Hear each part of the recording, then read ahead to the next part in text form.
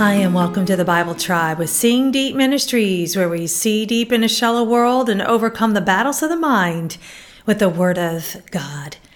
Our flesh does not like to be humbled, yet pride destroys us. Humility is not weakness. It is the power to understand our weakness and need of God.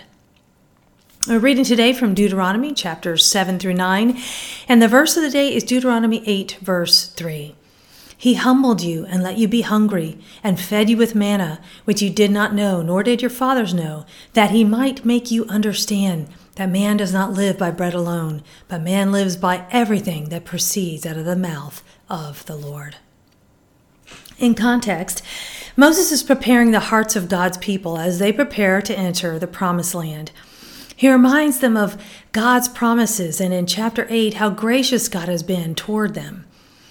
Reading in a bit more context, Deuteronomy 8 verses 1 through 3, it says, "All the commandments that I am commanding you today, you shall be careful to do, so that you may live and increase, and go in and take possession of the land which the Lord swore to give to your forefathers. And you shall remember all the way which the Lord your God has led you in the wilderness these 40 years, in order to humble you, putting you to the test, to know what was in your heart, whether you would keep his commandments or not. And he humbled you and let you go hungry, and fed you with the manna, which you did not know, nor did your fathers know, in order to make you understand that man shall not live on bread alone, but man shall live on everything that comes out of the mouth of the Lord."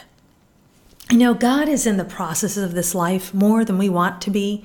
He uses the processes to produce the humility we need, but so often avoid as we are prideful people. We tend to crave things of this world, but God made us for so much more, to know him. He's our provider, and we need to look to him, not the creation and not self. I chose the key word humbled, which is the Hebrew word anach. It means to bow low, to be put down, become low. God is so kind to humble us. Pride destroys us, and self is a burden. As noted theologian and author C.S. Lewis so aptly stated, humility is not thinking less of yourself, it is thinking of yourself less. And yet, friends, I would add to C.S. Lewis's statement that humility is thinking less of ourselves, not in a self-deprecating way, but in an honest assessment with our great need of God. Still, even in our humble stance, God esteems us as worthy of giving his own life on our behalf. Thought of the day: humility is not weakness. It is the power to understand our weakness and need of God. Application: the truly humble don't know that they are. Go with God and his precious word, friends. Tune in tomorrow as we head back into the book of 2 Chronicles.